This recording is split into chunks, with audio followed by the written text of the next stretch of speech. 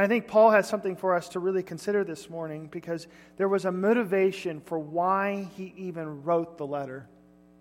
My question for you and I as we consider it, we have been diligent for the last 16, 17 months to go through this together. And if we were to, as easy it might be, to get to the end of chapter 14, and maybe even the end of chapter 15, verse 13, just to stop there and not go any further. If we were to do that, we would miss the reason why Paul wrote the letter itself. Paul was a church planner, and so he wrote the letter of Romans. What does he want? He wants something. We call it in the church planning world the big ask. It's when you sit down with an individual and after pouring out your heart and what you hope God might do for a church plant, eventually in the conversation, the big ask comes out. We need your money. Often I found myself, as we come to this text, it was really helpful for me. I wish I had learned it day one of church planning. I've always struggled with how to talk about money. I'm going to be very candid with you today. We're going to talk about money. It's interesting when we talk about the church, there's a lot of things the pastor feels free to talk about. Your sin. How you we all might exercise marriage and walk in humility and service towards one another. Leadership has the right to talk about and encourage and parenting. We have the right to encourage how you all, one another, to relate to one another and be devoted towards one another. We even get to, as we saw in Romans chapter 14, how we ought to bear one another's opinions. It's an interesting thing in which pastors feel free, leadership feel free to talk about some things, but when it comes to money, imagine even if I were talking with some before, what are you going to be talking about Sunday, and I say, money. Daylight savings time coming up as well, that might be an option to pass. Paul was a church planner, so he wrote Romans with a purpose. I need you to hear these words. As we come to realize this whole letter is a masterpiece. And he wrote this letter to a group of Christians he has never yet met. Let me remind you. He wrote the letter to remind them, the church in Rome, of his Christ-appointed authority. The first verse in the whole letter, Romans 1:1, Paul, a bondservant of Christ, called as an apostle, set apart for the gospel of God. Who am I? Set aside, appointed by Christ for this aim, the gospel of Jesus Christ, the gospel of God. Even in our reading this morning, he makes mention of that authority once again. He does it in Romans 12, but before he sets out to ask the big ask, he says it again in verse 16. He says he was to be a minister of Christ Jesus to the Gentiles, ministering as a priest of the gospel of God, so that my offering of the Gentiles may be acceptable and sanctified by the Holy Spirit. Here in the Romans, elsewhere, Paul writes humbly acknowledging who he is. He's not just this random guy hoping to get their approval. He writes the letter, to stress who he is. And because he knows who he is, he writes with a sense of boldness. Right? Look at this. You can see this in verse 14. He admits this. And concerning you, my brethren, I myself also am convinced. He knows that the things that he's written about are true and can be found in the church of Rome. But he writes these things convinced that you yourselves are full of goodness, filled with all knowledge, able also to admonish one another or to instruct one another. But I have written very boldly. He knows at times he's been very blunt. In fact, quite bold. But I have written very boldly to you on some points, so as to remind you again because of the grace that was given from me. He wrote the letter to the church in Rome primarily because he wanted to remind them who he was, one who carried authority, apostolic authority. 2, he wrote them with this hope that he might remind them of his calling. He puts these words right before us again. In Romans 15, we could go to Romans 9 and look at his conversion, where God set him aside and appointing him as the one to be sent out to the Gentiles.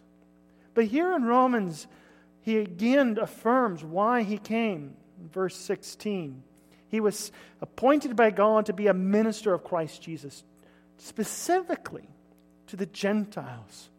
Now, why would the church in Rome want to know this? They make up a large group of Gentiles.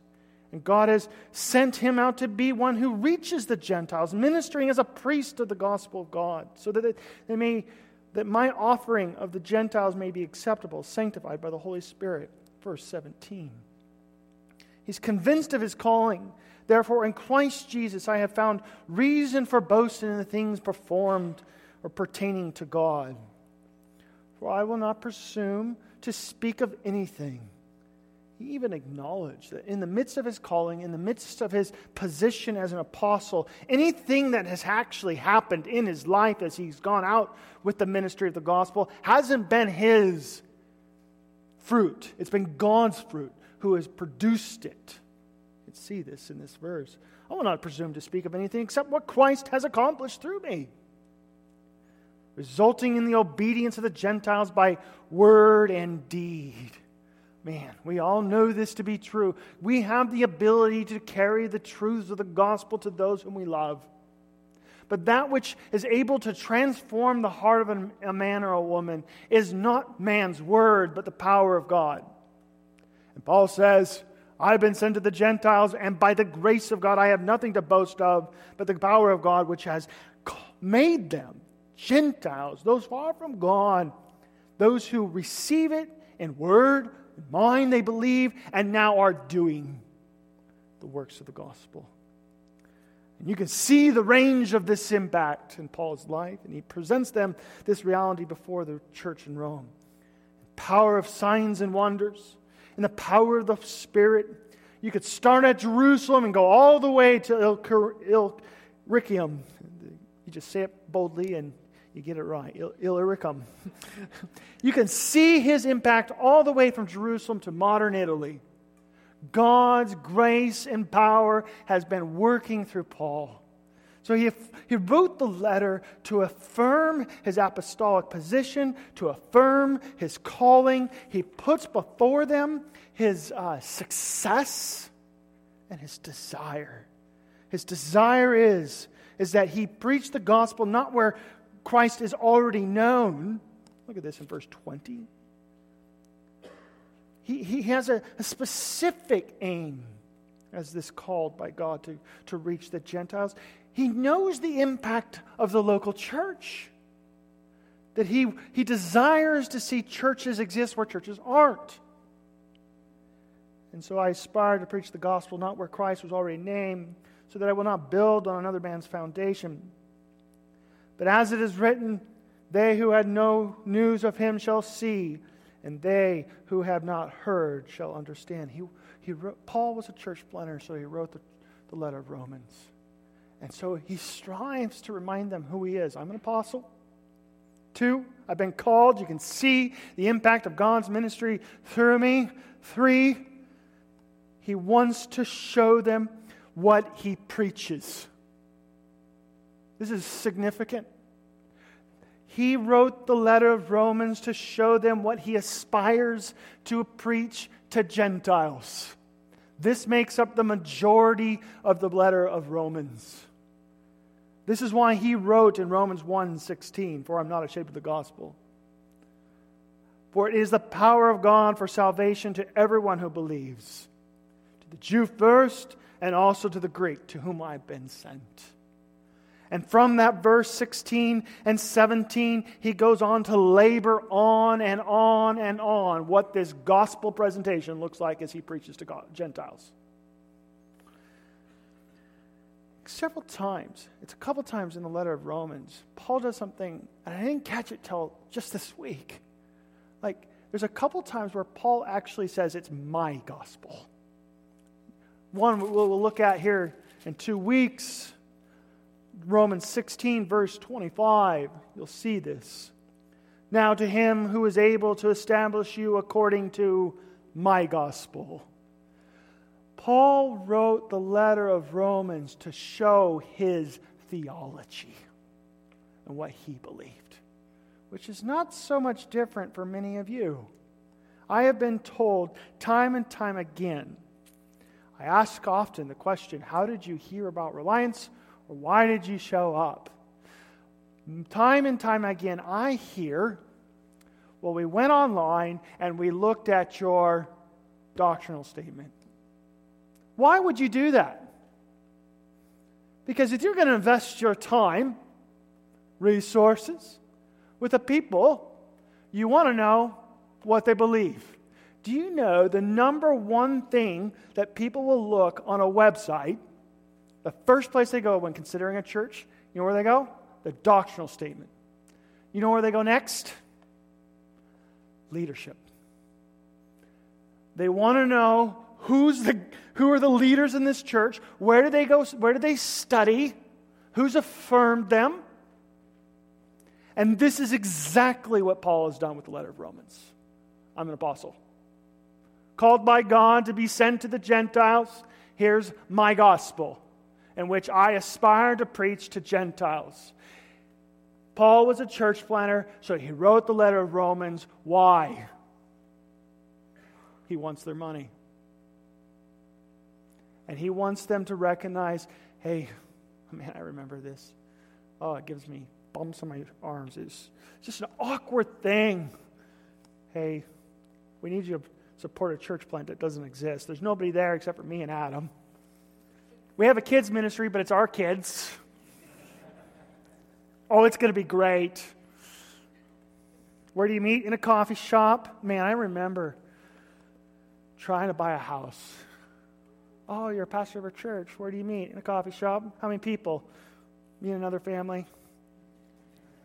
Where's this money coming in, the support? People. Do they come? No. Paul wants the church in Rome to know him. And not only that, he wants them to see that God has been using him.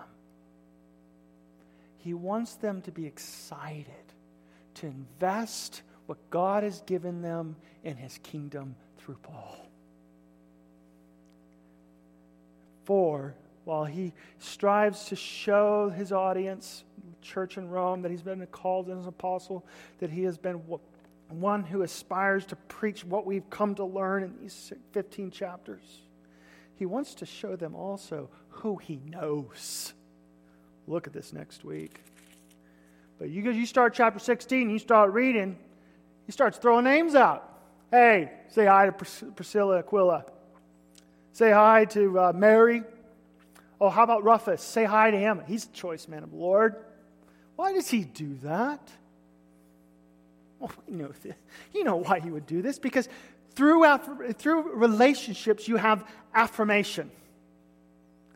Paul is striving to get his audience to be excited about what God has called him to do. So that he writes, here it is, the big ask in verse 24. This is where I want to stand for a little bit in our time this morning.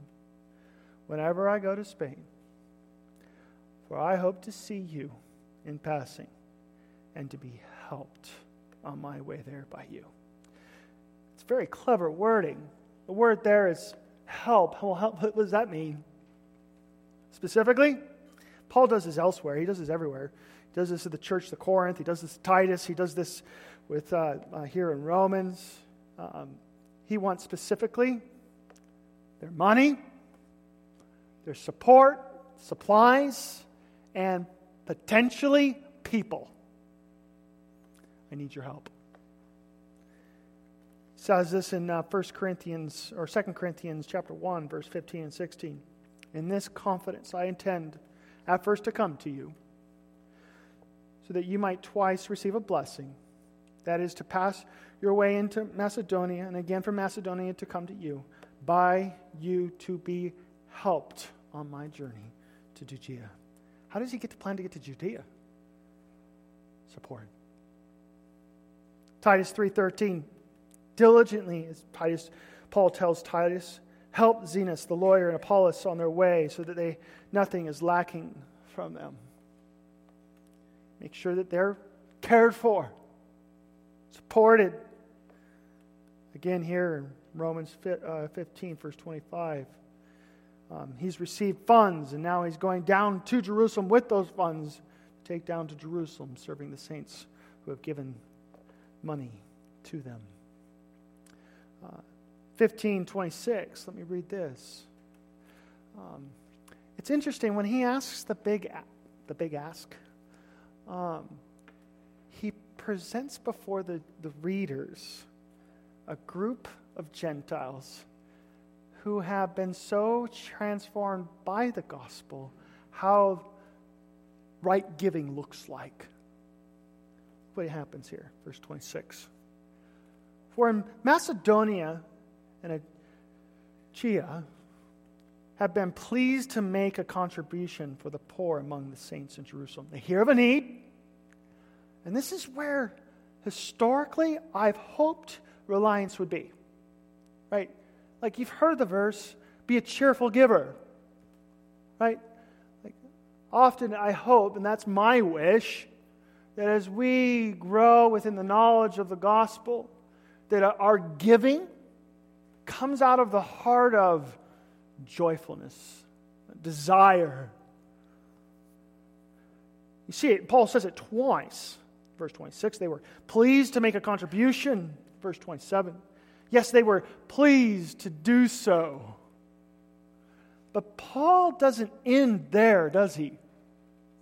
He's going to help us define what is a giver. A giver is one who is joyful to do so. But look at how he defines this Gentile who's been transformed by the gospel. Remind you, Paul's ministry, because he's a church planner, he's been sent by support, financial support throughout his ministry. As a result, it's transformed the lives of Gentiles. And these Gentiles have been so transformed, look what they're doing. Yes, they were pleased to do so, and they were indebted to them. For if the Gentiles have shared in their spiritual things, they are indebted to minister to them also in material things.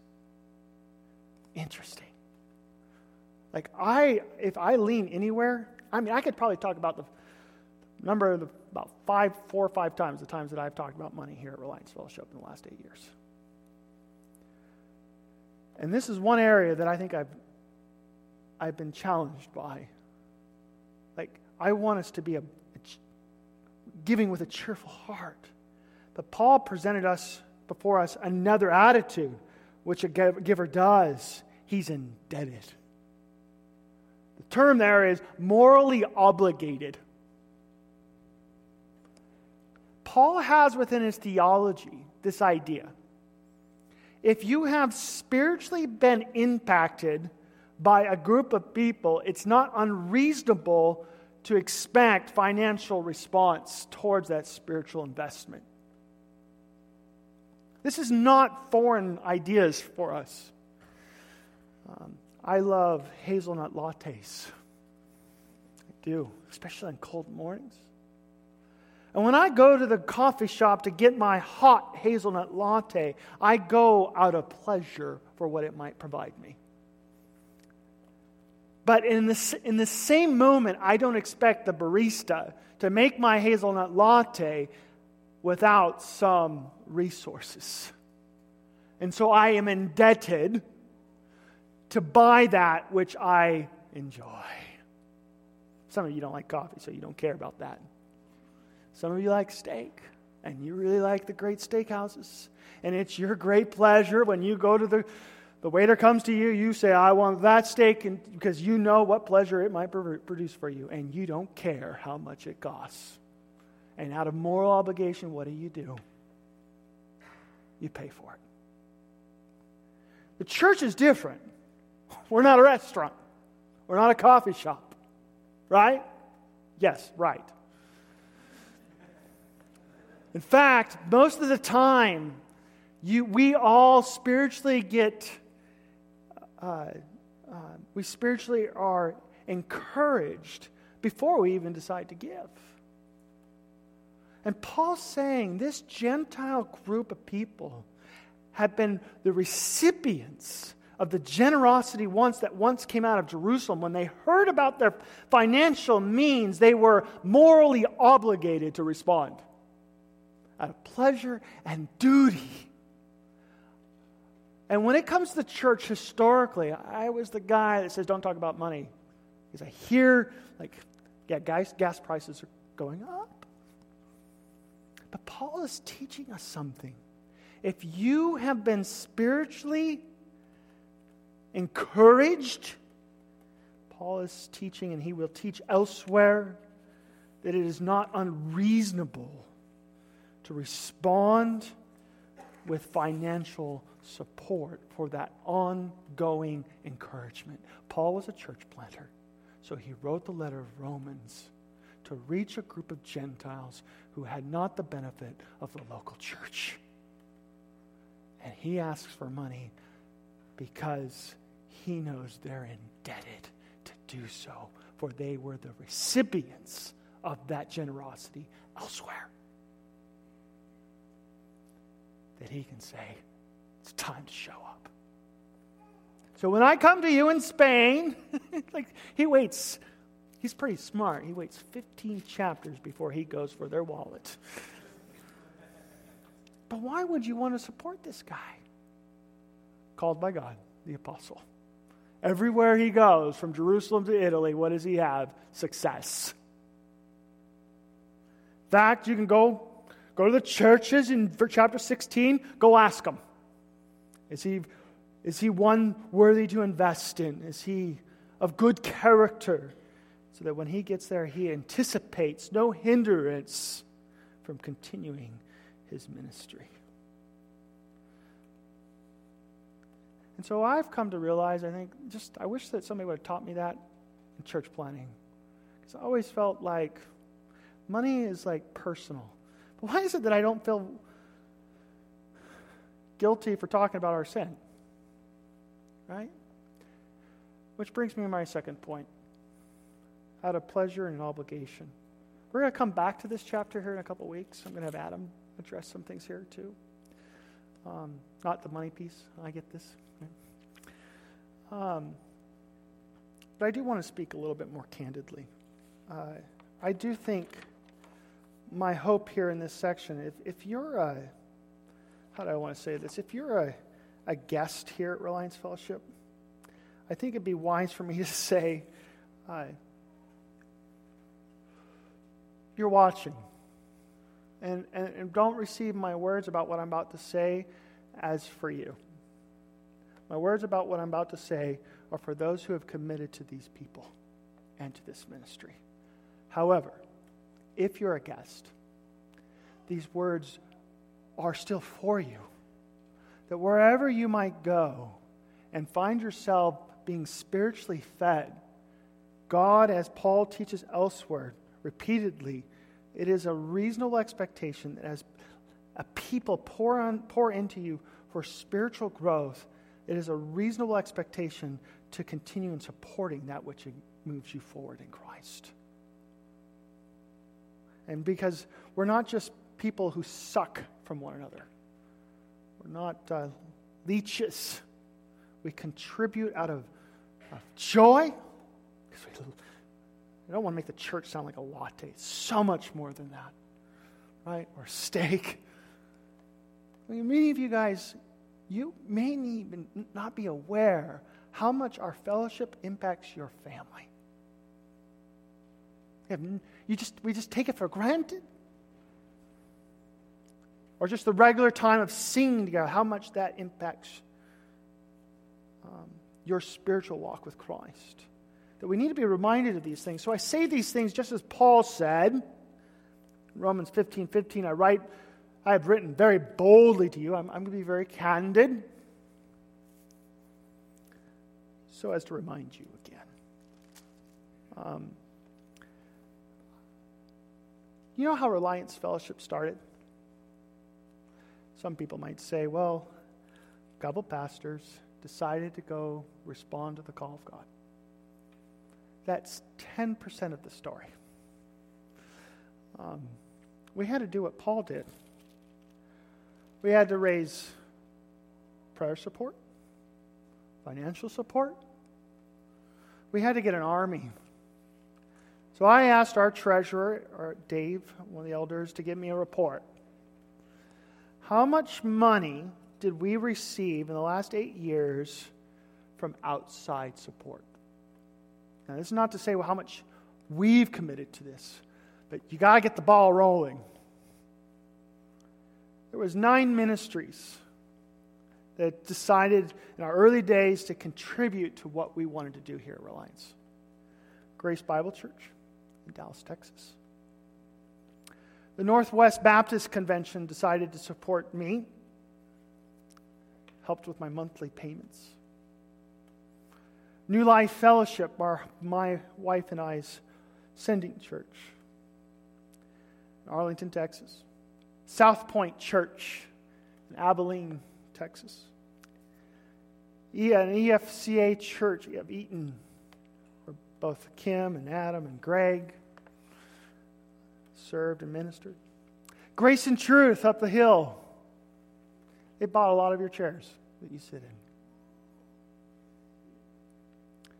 The Columbian Basin Baptist Association has supported us over the years. West Side, just over the freeway over there, has supported us. And a ministry, before it closed its doors, gave us a large sum of resources called Portico. And between all those churches, the gifts ranged from $1,000 to $7,000, $70,000. $7,000 not very impressive. $70,000. I want to give highlight to one ministry, Grace Bible Church. They paid off their building, big building, right? And they said, what we're going to do is take the funds that we would normally pay towards our facilities and start investing those funds for gospel kingdom work. That's cool. Super excited. You know who would want to write to that church? Paul. I'm serious. Why? They have the resources to continue ministering and spreading the gospel, and it's available for them. And there's the heart and the attitude of pleasure and duty. For they know that they have not come to the point where they are as a result of their own deeds by the power of God.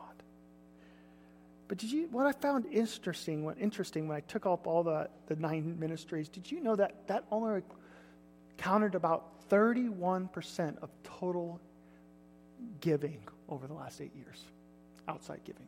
It's only 31%.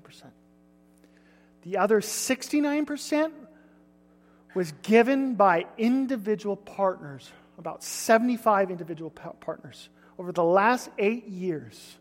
Here's my point. Why even talk about this? Because I want us to be a joyful giving church, but I have to, because I haven't in the last 8 years, trying to build up the indebtedness. We have received $765,000 over the last 8 years from outside giving. And the majority of that, 69%, were those of individuals who knew Adam and I, knew our doctrine, knew our hopes, and so they gave out of pleasure that we as a people might find that we might be spiritually encouraged, and so they did it out of a sense of duty that it might take place.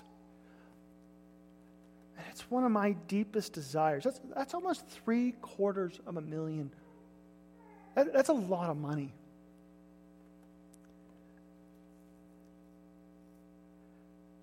And I want there to be a sense of great pleasure for what God has done from the body of Christ, who has done so for our spiritual advantage.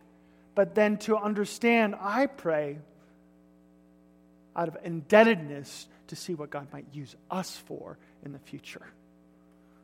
Which leads me to my third point. I mean, how do you respond to a passage like this? Whenever I go to Spain, I hope to see you. I need some help. The example? Look at these Gentiles who've been transformed by the gospel. They give out a pleasure and they give out a sense of moral obligation. I guess the first thing would be, do you give? I had a hard time saying that earlier on. I don't know. Adam doesn't know. We don't know who gives. So I can say that in the sense of like, I don't know. And I think it's helpful for as a pastor that I don't know. Plus, I don't like looking at money. I'm not very good at it. My wife is wonderful. She handles that for our family.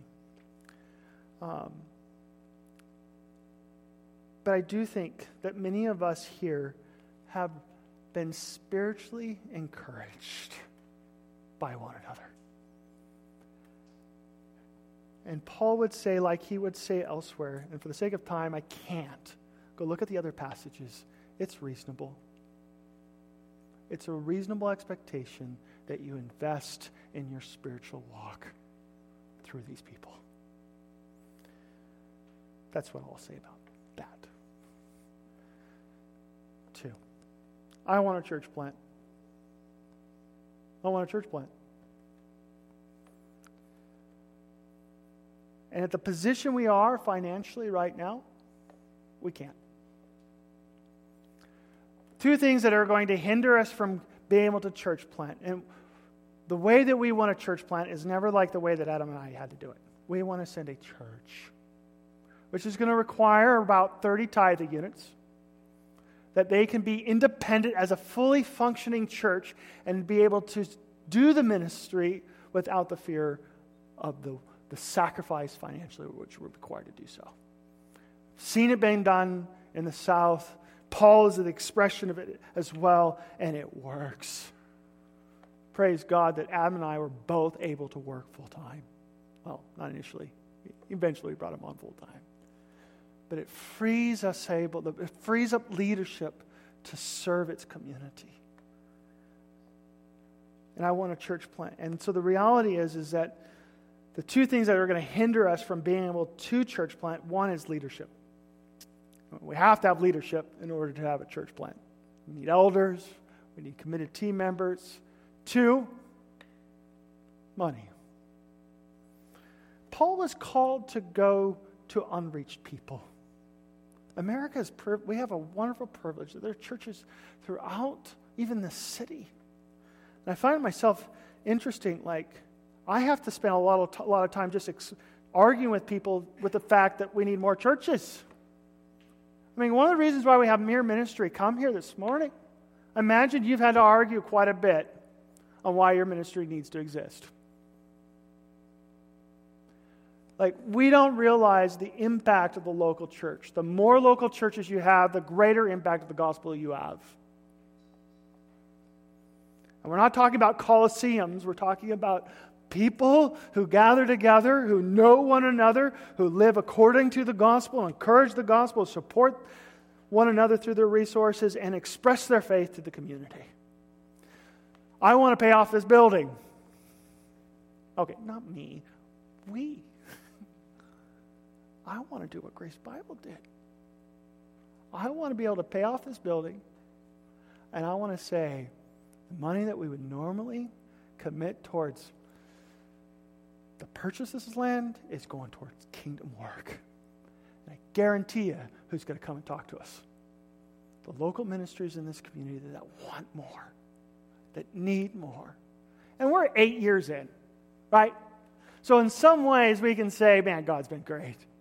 He has been incredibly generous to us. And that's what I place before you. How has Reliance been here? Through God's army. He called up 2 families to church plant. He supported them with 9 ministries. He gave 75 individuals to give in its early beginnings. God literally has given us this building and the land around it. Why in the world would you not want to invest in it? We had more people baptized last year than we have ever had as a church. Like, how much more do I want to put up before us? That we can actually physically see the hand of God working in this place. And you have all been spiritually benefited from the love that you express towards one another. And through its leadership, I pray, which encourages you to go forth. I think it is reasonable to ask for your financial support so that we can continue it. Because I would love to send more missionaries and support them. I would love to send more local ministries or resources. And that's one way we can do that. The other way that Paul puts before us too is, wow, individuals, you can do it too. Go up and beyond your tithe and give. All right, I think I've been candid enough. God doesn't need our money. He uses it. He'll provide for our church ministry needs and costs in crazy, unique ways, which He has in the past. But He does want His people to give out of pleasure and a sense of indebtedness. I would read Romans chapter 16, verse 27, and ask the simple question, is this me? Am I doing that? And some of you may walk out those doors and try to forget this sermon as quick as possible. Don't do that. Don't. May we be a people who enjoy giving and respond out of the moral obligation for what God has set us up to do. Amen? Let's pray.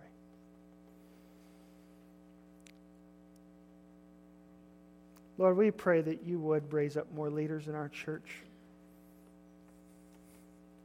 We are thankful for the ministry of Paul and the sacrifice that he had given for the sake of the gospel. So often he had to spend time trying to convince people that investing in what you had called him to do was worth it. Lord, in the same way we ask that for our own ministry. But not only for our own ministry, we even have mere ministries here this morning. Lord, you have been faithful to both. Praise God that you have given us, this community, a house to take care of the sexually abused, to bring them in right relationship with you on a new foundation. We are excited about that. For we know some of us, our own selves, were stuck in sin. We have felt the weight of it. But by your grace, through your people, you have saved us through Christ Jesus. Through a people which said, God loves you, desires to have a relationship with you, that the power of God can transform people, whether it be in a safety house or whether it be the regular practice of a church.